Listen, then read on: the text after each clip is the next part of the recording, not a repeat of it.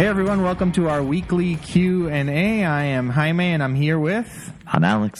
Yeah, how you doing, Alex? How was the weekend? It was good. We had a great day at Woods on Sunday, and glad to be back here on the studio, ready to go. Yeah, we had the youth group doing their breakfast burrito. World famous. It was so good. I'm so glad they were here. I almost wish that we were doing that every week, but I don't think my stomach would agree with that. We had world famous breakfast burritos. We have Chatham Surf sign-ups. It was Mother's Day. We had a lot of things going on Sunday. Yeah.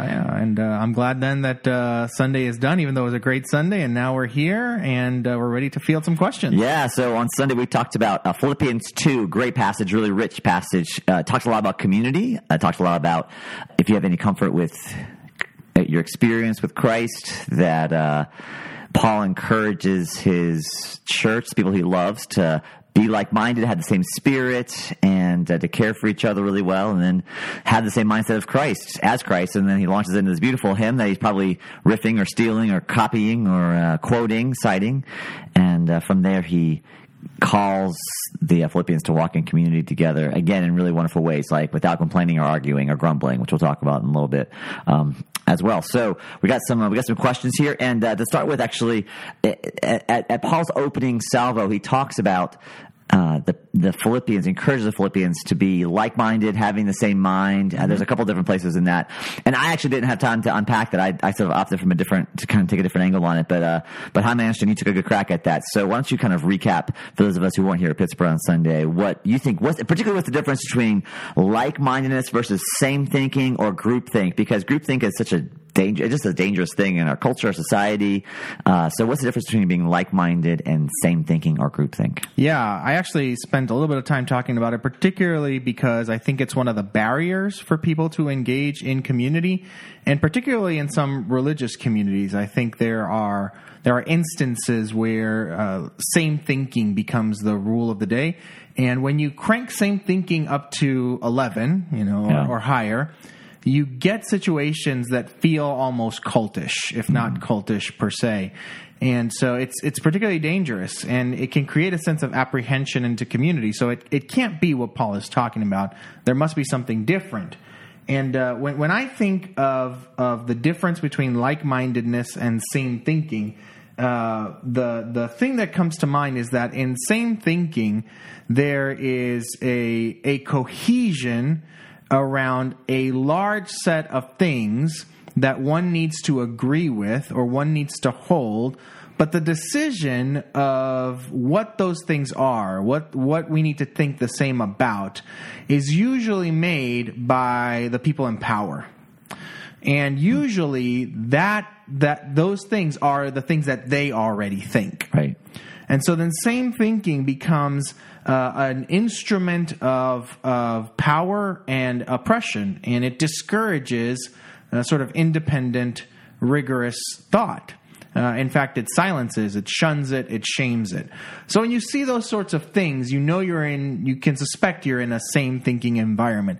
I think when Paul is talking about like-mindedness in community, he's talking about this reality that communities need to have a set of values, a set of beliefs, sort of a set of guiding principles that they agree on. Every community has them, and if they don't, the community crumbles. Right. At the first sign of challenge, at the first sign of conflict, because they realize there is nothing actually that they coalesce around.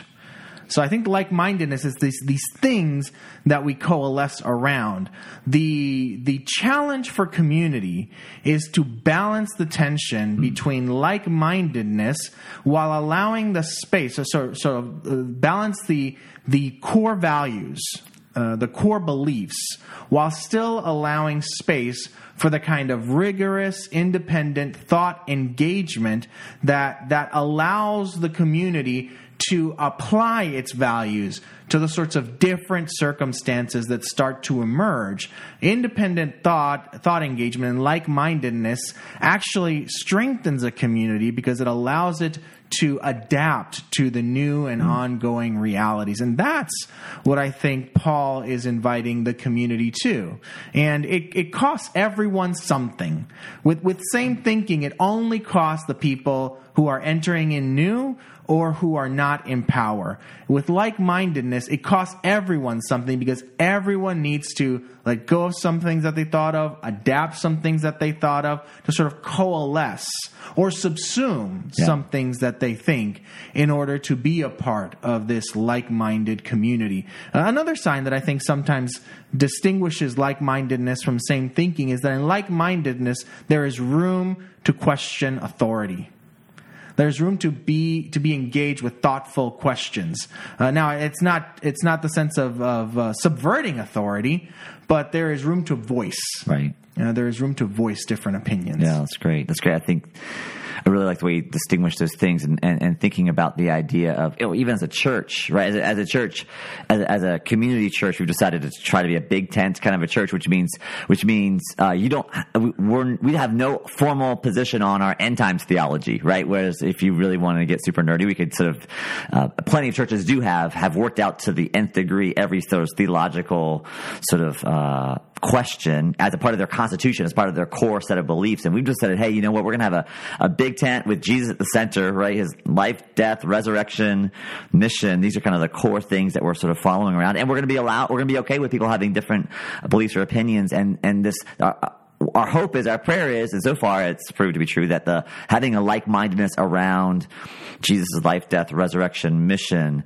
enables the space, or creates the space for us to have different opinions and not lose sight of what's most important. So much of the time, in same thinking, groupthink kind of organizations or places, that groupthink extends to so many places, so many details, so to a degree of control over the individual, or demand for sort of a rigorous subsuming of everything, and kind of every detail of all the minutiae of your lives sort of prescribed, that there's no room for some of that difference and differentiation. And so we've tried to create that space where we're like-minded around Jesus, and even inviting people who aren't like-minded around Jesus to take a step inside the tent and see what it looks like, right? And examine and evaluate it. But to say, this is actually the thing that keeps us to get that core principles, those core principles that we coalesce around. This is the center of it. This is the like-mindedness piece that we try to work out practically at our church together. Yeah, and I think another thing to observe is that there could be some communities that form that become sort of an echo chamber, and so it's hard to tell if they are, if you're in it, if you're in a like-minded or a same-thinking community, because there's already sort of high level of agreement, or even not even thought to question. One of the ways to sort of diagnose, I think, is to consider how you would react as a community to someone coming with a different point of view. If your assumption is they are wrong immediately, they must be wrong, rather than taking a posture of, okay, let's listen. I don't agree. Let's listen. And maybe we'll decide that we don't agree, and maybe we'll decide that we think that they're wrong. But if there's an immediate sense of defensiveness, of a wall coming up, of a pushing away, of sort of creating an us-them, then I think there could be some same thinking. One of the unique things also is that same thinking can also happen. You can also operate individually in a same thinking mentality, and it can affect the type of people that you want to associate with. Right. So if your posture, if our posture is already, if people are going to be in community with me, then they must think the way I think about X number of things, then you might be adopting a same thinking mentality instead of a like-minded mentality. If you use it to sort of immediately say, well, if here's this checklist, you think this way, you act this way, you do this, you believe that, otherwise you can't be in community with me, then you might be. I'm not saying you are, but you might be approaching a sort of same thinking posture. Yeah, it's good. It's good. I've got one more for you from someone here at Pittsburgh. The portion of the passage that y'all read, and you read a little bit further than I did this past Sunday. At one point, Paul exhorts the Philippians and us to work out our salvation with fear and trembling, for it is God who works in you. And so this person wanted a follow-up on working out our salvation. What does that look like? What does that mean? So let's maybe take a pass at that together. Yeah. I'll do a sort of a brief tag on it and give you a chance to take a crack, and then maybe I'll have a little bit more to say. In summary, I'll say the difference between working out our salvation and working for our salvation. We're not saying working for our salvation. We're not saying that you're going to do things to earn your salvation. Working out our salvation is that in light of salvation, there are implications. Mm-hmm. And so working out our salvations is figuring out what the implications of being saved are.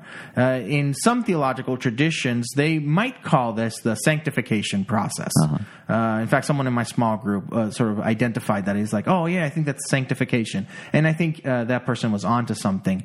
And so when Paul talks about working out our salvation, he's acknowledging, which I think is not only true in sort of a young church environment, but is true on an ongoing basis, that when there's this transformative moment, there's the rest of our lives ahead of us, and our salvation isn't a get-out-of-hell-free card. It's not only that, or it's not that at all. There is more. There are implications in how we live, and we don't all know them the minute we turn to follow Jesus. That's right. Yeah, I love the idea of sort of working out salvation being... So salvation has occurred. We are there's a way to talk about sort of salvation as, I would say 2,000 years ago at the cross, I was saved the moment I received and trusted in Christ, and then I'm being saved every day on the way, right? Yeah. There's an on the wayness actually about this whole idea of working out our salvation, where that salvation is continually by God's Spirit being worked out in me in fresh seasons of family life or work life, age, life stage, the types of questions, like you said, not every implication of salvation is immediately apparent, and in part because there are facets of salvation that only become apparent in your final days on this earth, right? And there's ways that we'll wrestle with that when that day comes in a different way than I am today, by God's grace, assuming I have years ahead. So I think the idea of working out our salvation, for it is God who works in you, that idea of sort of partnering with the Spirit, cooperating with the Spirit, surrendering to the Spirit, we talked about that some last week.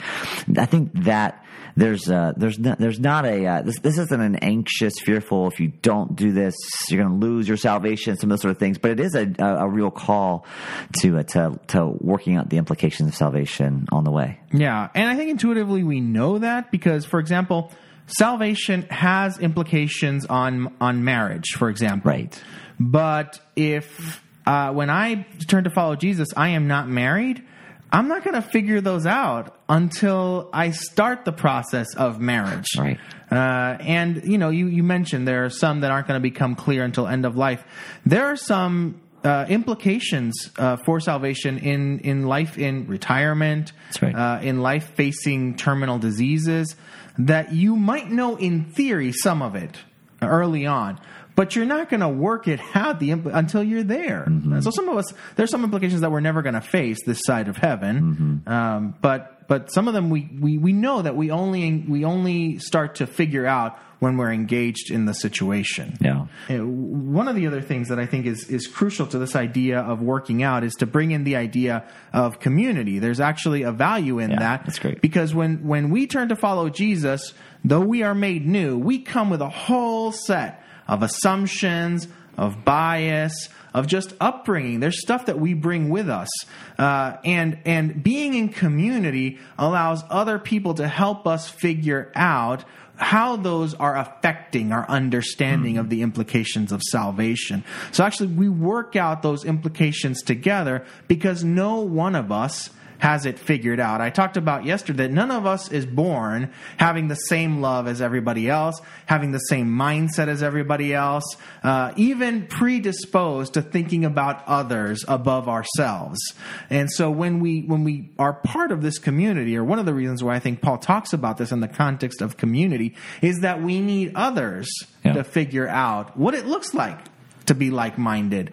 We need others to figure out what are the implications of salvation, even in our relationships with our peers. Mm-hmm. Yeah, I shared a story yesterday about a woman in my small group in her 40s and grew up, has never been in any church environment ever up until us about 3 years ago. And she talked about growing up in a family that was totally atheistic. And she shared, like, who you surround yourself with shapes what's possible, plausible, or even desirable, right? So she grew up in a family, and everyone in her family and all their friends, no one thought God was possible, plausible, or even desirable. They didn't even want there to be a God, right? And so that was her whole worldview until about 3 years ago, where suddenly she's got this whole new category called God, of people who are living as if God is real, and it actually makes a difference in their lives. And so suddenly, after 3 years with us, God now actually is possible, plausible, even desirable, and that was totally shaped by the community experience, right? And not in a way where her brain was checked at the door, but it opened her up to new possibilities, and that community has been a significant part of capturing her imagination and shaping her understanding of what is possible, plausible, or even desirable. And I think that's true for all of us as we're working out our salvation, right? To say, I want to walk in humility, which is such a big piece of the passage we talked about yesterday. Yeah. Or apply it in my marriage, right? As I see other people apply principles, Jesus-like principles into their marriage, I begin to understand, oh, that's a beautiful marriage. I see that in a way that I can maybe know intuitive or cognitively, but not necessarily have the same vision as seeing it being played out in a marriage that I see up close and personal. Yeah, that's true. I think one of the gifts of being in community that I've received, but I've also seen other people receive, is having people be able to hear your story and say, actually, that's not normal. Because there are so many things that you normalize. You say, "Oh, this is just the way it is. This is normative," and then you sort of try to fit your Christian experience, or your Christian understanding, your following of Jesus understanding into that. And the gift of community is that community can actually say, you don't need to fit your Christian experience into that. Your Christian experience can actually, you fit your whole life into your understanding of Jesus, and the things that were that created sort of the boundaries then become the things that get adapted because Jesus starts to set the boundaries, and community can do that for us. This then, I think, jumps into this idea of fear and trembling. It's not the sense, I think, of fear of being afraid of getting it wrong, and I'm glad that you brought that up. It's this idea of holding loosely the idea that any one of us has it all figured out. Right. It's being able to say, here's where I'm at right now on certain things, but I'm open to having the community, I'm open to having my ongoing walk shape that, maybe change some things, maybe adapt certain things about the implications of my salvation. And I think that's what it means. It's sort of being apprehensive about saying, no, I know every single detail about the implications of my salvation, or maybe not even every single detail, but I know these 5 details for sure. Being able to say, well, this is what I think right now are the implications, and I'm going to try to work that out faithfully, but I'm open to hearing, and I'm open to reconsidering, and I'm open to sort of holding it loosely. And you need community to be able to do that. Right. You need community to be able to do that. Well, in the middle of this whole passage about community, Paul drops some of the most densest theological sort of words, thinking, thoughts in this hymn that he quotes, and because the passage is about community, and we really talk about community, neither one of us did a whole lot of theological heavy lifting around the hymn itself. So if you were going to take a pass at sort of what part of that hymn captures you or is intriguing to you, if you want to take a sort of the cutting room floor director's cut version of, if I was going to take a pass at this passage again and do more heavy lifting, we could do a whole podcast or two on just a phrase of the hymn that's so beautiful. But Jaime, you would take a crack. What's something that captured your imagination about the hymn itself? Yeah, the whole hymn grabs me, but okay, fair enough. This is a forced choice, which is fine. I am really, really, really intrigued by the opening line. Who being in the very, talking about Jesus, who being in very nature God, did not consider equality with God something to be used to his own advantage. Other translations have it as something to be grasped or held onto. This idea that, the way I talked about it on Sunday, I gave a brief passage saying that Jesus didn't use his status as leverage. I'm just the whole idea of not considering equality with God something to be used to his own advantage is just, I could spend weeks just thinking about that, let alone preaching about it. There's just something mysterious about that I want to know more about, because I cannot think of a scenario where someone would acquire, let's say acquire, godlike powers and not use them to their own advantage, even in benign ways, right? One of the benevolent overlord kind of a trope. The person wants to acquire all the power, and they can say it's so that they can do the greatest good. Right. But at no point is not having all the power ever considered. Right. Like if the greatest good, if that is them losing their power, that is never under consideration. And yet they always use their power, their status as leverage. Yeah. And yet Jesus doesn't do that. Already has it. And yet does not does something which feels counterintuitive. Yeah. And so I could spend hours talking about that. I'm not going to right now, but as you're talking about the passage and as you read it just then, the thing that struck me about it, and maybe for the first time, is that it's almost like a reverse of what Adam and Eve did. Right? Like not grasping for the apple, like not grasping for the thing that promises you something. This idea that Jesus has this thing in front of him and opts not to reach out for something. There's some interesting resonance to me in that just the imagery of that. And certainly Paul talks a lot, not in Philippians, but in other places, about Jesus being the new Adam, the true Adam, the second Adam, those sort of things, one who doesn't fall for the temptations and the lies. There's a way where it's sort of that not grasping, not striving, and the image of the fall in Genesis 3, where grasping and striving in some ways is at the core of sort of the fall. At the core of almost every sin is to grasp for something that's outside of the bounds of sort of what is godly, what is good, what is right, holy. So there's a way where Jesus grasping for equality, him not doing that is reversing that curse, and in a different kind of a way of living out that second Adamness in a different kind of a way. But it is beautiful to think about the ways he uses power, doesn't use power. He passes on power, and in that particular way to do something greater, that's sacrificial, right? That descending arc, that whole first half of the hymn goes through. Yeah. How about you? If you were to nerd out on something, what would it be? Yeah, I think. I'm nerding. I nerd out on the descending piece. There's so little that's naturally attractive to most of us. The self-humbling, the obedience to death, even death on a cross. I talked at Woods just about the idea of how do we essentially, if Paul says at his opening salvo, like don't do anything, don't look to your vain interest and self-interest, consider others before yourselves. And basically the question is, who's going to take care of me? And Paul says, well, look at Jesus, and God took care of him. Basically, God's going to take care of you. And how do you know that God's going to take care of you if you don't live a life of vain self-conceit and selfish ambition and pride? And the reason why we do these things is because we want to make sure we're taken care of. And this idea that God takes care of Jesus, the turn of the exaltation of Jesus, the crowning of Jesus as Lord and Savior, and even the contrast between not equality with God, something to be used to its own advantage or grasped, and then this different thing handed to him, Jesus grasping for something versus God giving something, right? Yeah. It's essentially that contrast of striving versus receiving is perhaps the key exchange in our whole lives with Jesus, with God, before God, as human beings. What does it mean to not strive or grasp, but to have a receiving posture versus striving posture? Again, at every point where Jesus is both God but also perfectly human, the perfect human one who's showing us what humanity could be like or should be like, that contrast is really striking to me and centering to me in a really, I think, in a corrective way, as I like to sort of see things happen and make things happen. It's a really good posture to say there are ways. There's activity here. Jesus is very active. He's not passive in any of this, really, right?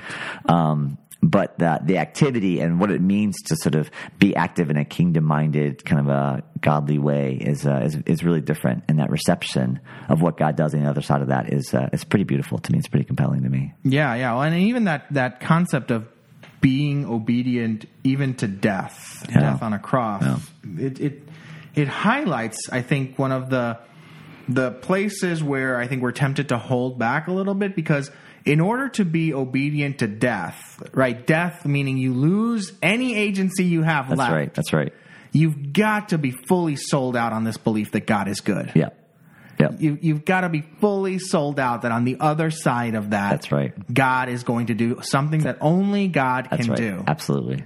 Yeah. Yeah. That's a plunge into the abyss, just trusting that God's going to come through on his promises. Essentially, you don't get it. The stakes don't get any higher than that, right? To sort of say, I'm going to bet my life that God the Father is going to raise me up just like He promised He would, right? And to say I'm going to plunge into that and just trust that that God will reach down and pluck me out is and that's hard. Yeah. Oh my gosh. Yes. It's hard. It's mind blowing to think about. Yeah. There are days where I don't know that I could be that obedient. Oh yeah.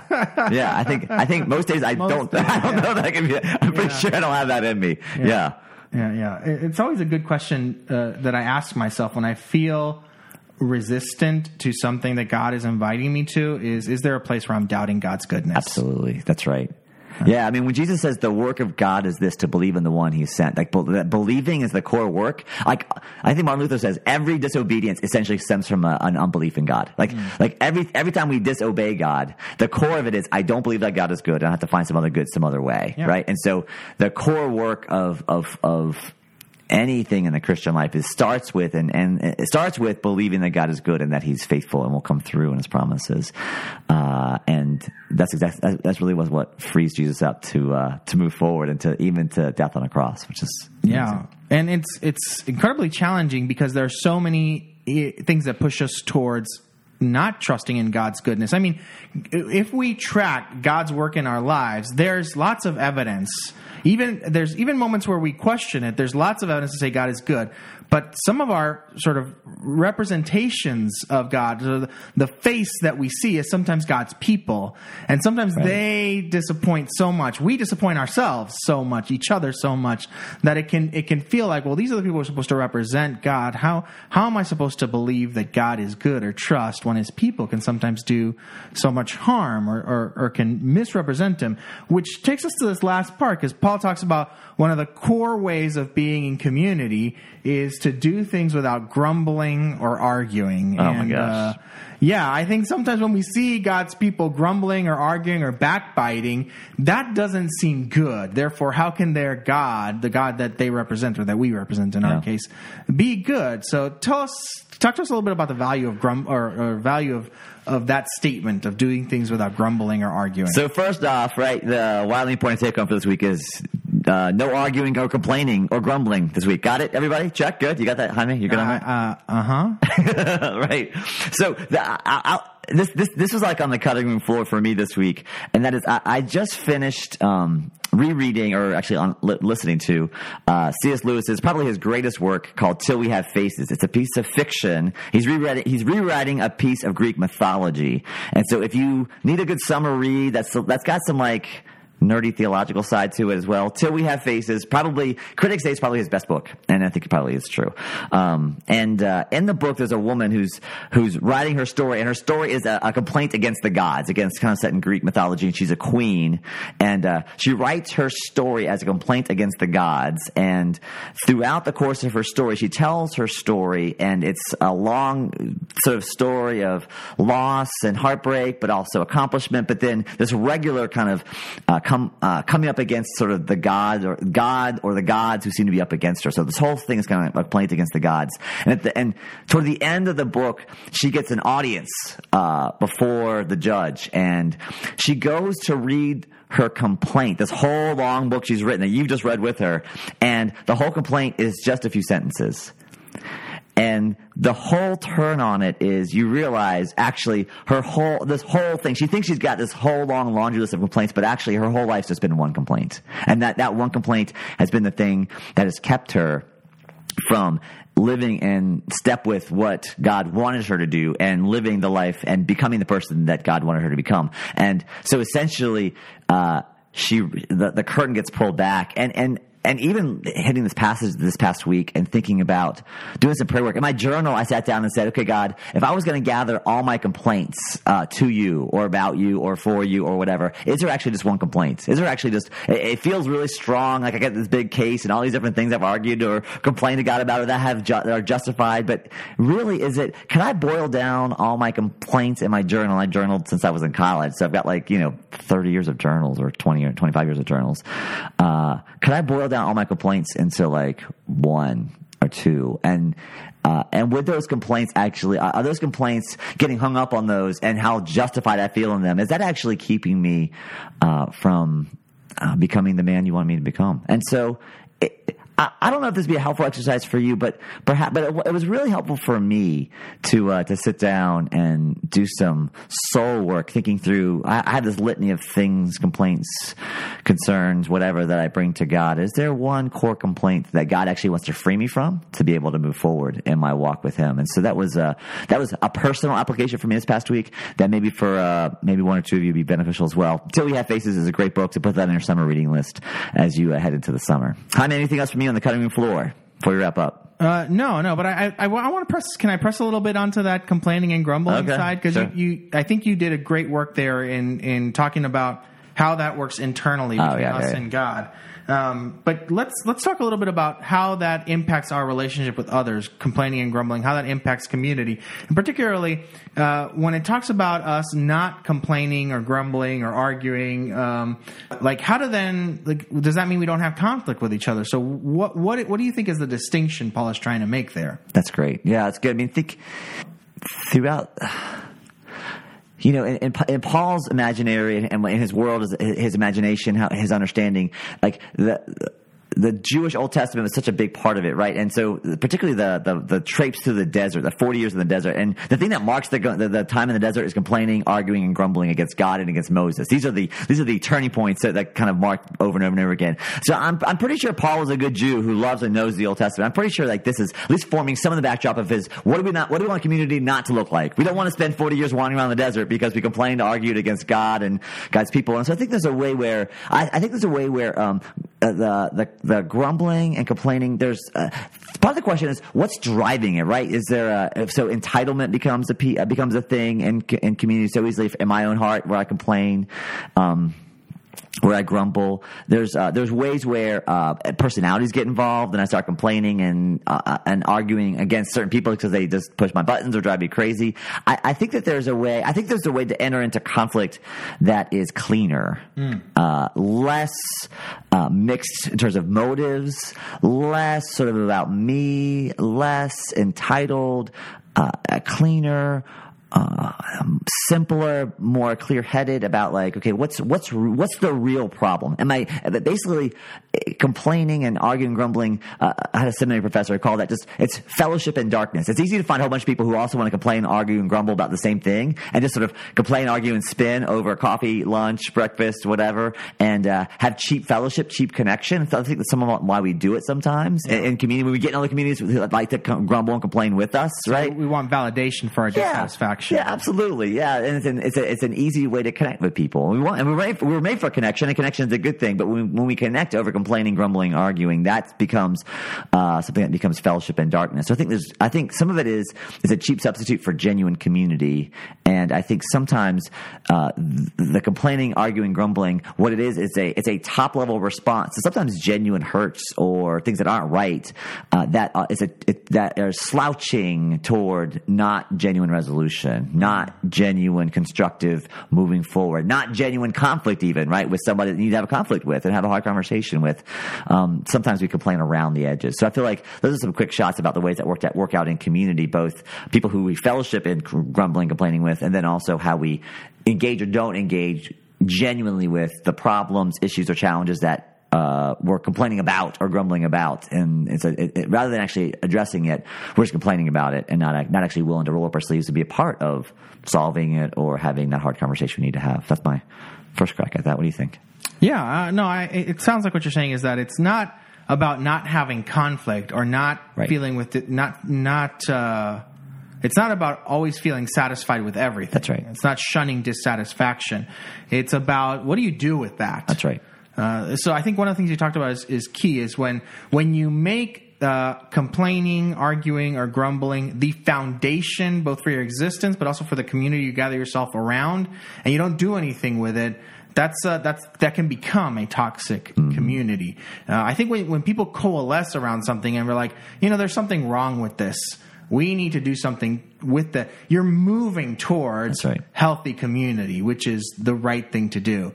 And also, I think what it talks about, what I think Paul might be getting at is when you talk about people or about issues, but don't do anything with it. Don't talk to people. Don't talk with people. Yep. Don't try to build towards health and wholeness in the long term.